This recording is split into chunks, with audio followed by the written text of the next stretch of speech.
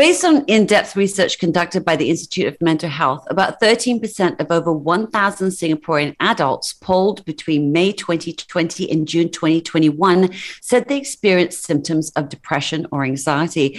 Doc, we're sure that this number is almost a global representation. How accurate do you think this is for Malaysia? Yeah, well, we recently reported on a survey at the Royal College of Psychiatrists conference in June 2021 on the results of healthcare professionals around the world. There were 217 participants and we found 32.7% reporting severe distress related to the pandemic. The last National Health and Morbidity Survey in Malaysia in 2019 and reported in 2020 suggested that 2.3% of the population or 500,000 Malaysians suffer from depression. But an online survey conducted in 2020 after the pandemic among 1,163 Malaysians showed that depressive anxiety and stress symptoms were reported in 21.3%, 28.6% and 12.5% respectively. Personally, I have seen an increase in number of patients seeking mental health consults. And there's been an increase in suicide rates here in Malaysia.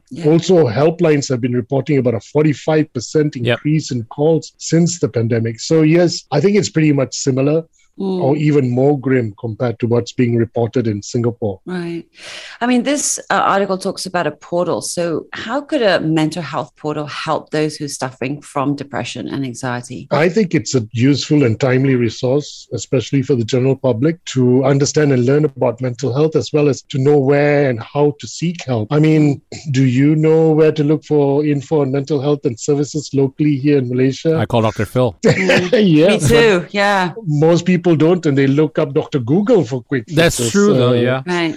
And of course, there's the uncle, aunt who may suggest the traditional religious healer down the road. But I think it's important to make educated decisions, weighing all the risk and benefits with enough information. Malaysia has its own health portal called My Health by the Ministry of Health. But a quick browse suggests that mental disorders is not so very well covered. But there are other NGO portals like the Malaysian Mental Health Association, the Malaysian Psychiatric Association, and they have a list of psychology and psychiatric services in Malaysia and other important information. There's also the National Coalition of Mental Wellbeing and the Mental Illness Awareness and Support Association, just to name a few. This one talks on refugees. So according to the UN's Refugee Agency, 1 in 95 people in the world have fled from their homes.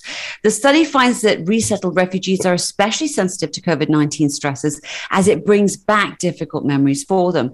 This is also similar here in Malaysia. So, Doc, what are the mental health struggles faced by Malaysia's migrants and refugees in this pandemic? Well, as of the end of October 2020, there were about 178,450 urban refugees and asylum seekers registered with UNHCR. Prior to the pandemic, in Malaysia, they were already a marginalized population to some extent. I mean, psychosocial stresses were already rife. And the factors that trigger that was largely financial due to lack of employment, legality of status, worrying about their future and their children, and sometimes constant fear of authorities and lack of access to healthcare. Yeah, in my clinic, I see a certain number of these refugees with support from UNHCR, as they find it extremely hard to find mental health services, at least affordable mental health services. In recent times, when travel was permitted, the numbers have actually risen sharply. Some suffer acute psychosis, but majority of depression and anxiety. And PTSD also features in some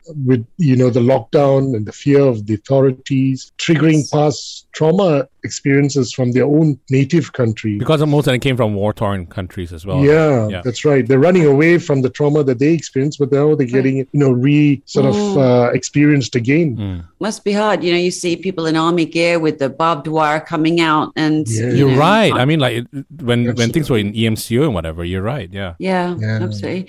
So how can we help the migrant population with these struggles? Well, sadly, this truly is a challenge. The UNHCR and many NGOs have made proposals and suggestions in the past, but sadly, not all of them have fallen on the right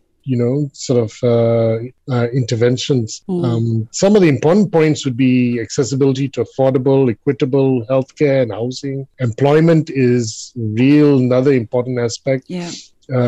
education for their children, and interpreter services, for encounters with officials and essential services. Sadly, some reports have surfaced where instead of being supported, refugees were targeted, with raids and fines and detention during lockdowns. But many individuals and NGOs are going the extra mile to try and support them, and I'd say kudos to them all. It was reported there were 13,000 NHS staff off work because of mental health issues in May, a 55% increase from the previous year.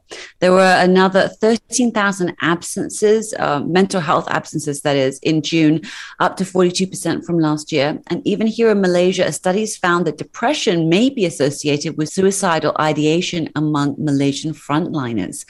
Doc, how can frontliners focus on their mental health and still give a good level of care to their patients? Well, healthcare professionals already have higher risks and rates of mental health problems, even before the pandemic. Right. I mean, in the US, doctors rank highest for suicide among white-collar workers. In fact, psychiatrists top the list. Hopefully, that's just a US thing. What?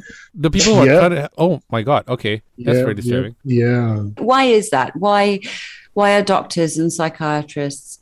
Is it the hours that they keep, or? No, it's more than that. I mean, you take on your patient's, trauma and suffering, and it's within yourself, especially for psychiatrists. There's fiduciary confidentiality. You can't talk about it. So unless you have good buffers, it's all bottled up. Yeah. And it's kept inside you. I mean, mental stress is just as big as physical stress. You can be working out in the sun the whole day, but if you're sitting and listening to people's problems for, maybe 8 hours in a day, that's just as bad. So it has a similar sort of effect. Right. Okay. So, what happens if frontliners continue to ignore their mental health? Yeah, so I think the problem is they will definitely then start to, as what happens to everyone else, put themselves at higher risk of developing mental and physical ailments, plus being maybe less effective at work because their focus and concentration can get affected, and it can have interpersonal relationship issues or even spread to, neglecting self-care. So everyone during this period when stress and anxiety is high needs to actually invest and build their mental health resilience. During the pandemic, frontliners have been identified to actually suffer significant levels of stress, depression, anxiety, and, PTS symptoms, as well as poor sleep quality. This study that you are referring to among 171 Malaysian healthcare professionals suggests that about 10% had depression and suicide symptoms. And it was especially more in healthcare populations working in communities with high transmission rates. So, your R0 increases, that's going to increase your mental health problems among the frontliners as well. Financial therapist Joyce Marta, author of the intriguing new book, The Financial Mindset Fix, says our mental health is directly related to our financial health too. How true is this statement? Well, I guess as Joyce Marta says, it's a chicken and egg story. I mean, if you have poor mental health, you're going to suffer financially, not because you have to pay your psychiatrist bills, because they are definitely they are definitely cheaper than paying your gastro for a gastric ulcer, but because poor mental health affects work and decision making and even relationships. I have many times in my practice seen patients who suffer depression or anxiety and then decide to quit their job, affecting their financial standing. And then when they recover, they often regret their actions. But, with their recovery, they then start a new career and climb back that rung in financial stability. So it works both ways. As Joyce Marta says, therapy and treatment improve self-esteem and confidence. And when we feel better about ourselves, we put ourselves back out in the world more positively and we're more assertive and proactive. And all of this shapes our financial reality. Can you sort of explain how stress is connected to personal finances? Well, as we discussed, being stressed can actually lead to financial issues, but financial stress itself can also trigger anxiety and depression. I mean, these two conditions usually go hand in hand. Each one is actually quite debilitating and makes it hard to focus at work and spend time with your family. A recent survey in the US found that 72% of Americans reported feeling stressed about money at least some time in the past month. But it may not just be the dollars and cents, because people in low-income jobs can actually actually experience more exposure to stress in other domains, like, they may work in jobs that are stressful. Hourly wages even, right? Yeah. And, they don't have a lot of control over their work environment, which can be maybe unhealthy. And they may be exposed to more stressful community environments, that have maybe less green space, more traffic, crowding, or even violence.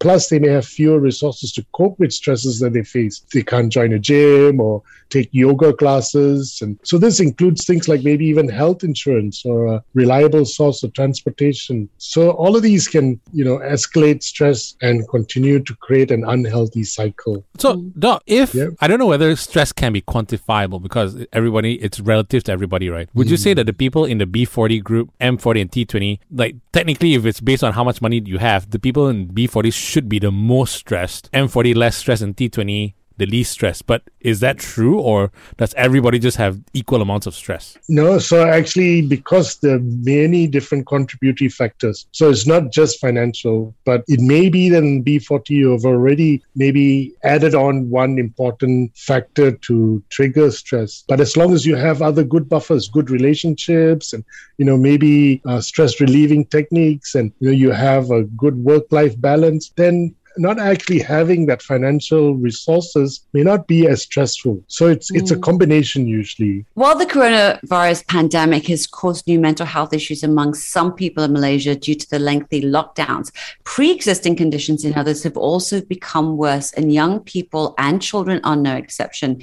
Doc, what do you think are the reasons why our teens are suffering from mental illness during this pandemic? Well, actually, we know the impact of this pandemic and the lockdowns is hardest on youth and elderly. The impact on teens is significant, as police figures suggest a total of 872 children aged 15 to 18 committed suicide between January 2019 and May 2021. This is 51% of all the 1,708 suicide cases during that period. UNICEF did a survey of 8,444 adolescents in 9 countries and found that 27% reported feeling anxious and 15% reported depression. So some of the common factors include, social and peer group interactions being reduced. Essentially, self-esteem is reliant on peer interactions during teenage years. And this can be impacted when restrictions are imposed on our teens. Of course, there's also the home factors and environment. If there's family discord, and then this increases the risk for youth to develop mental health problems. In the past, maybe being out of the home for significant periods, like in school or uni, or just at the mall or at the gym, that may have been the buffer for the stress that they encounter at home. And then this COVID-19 pandemic,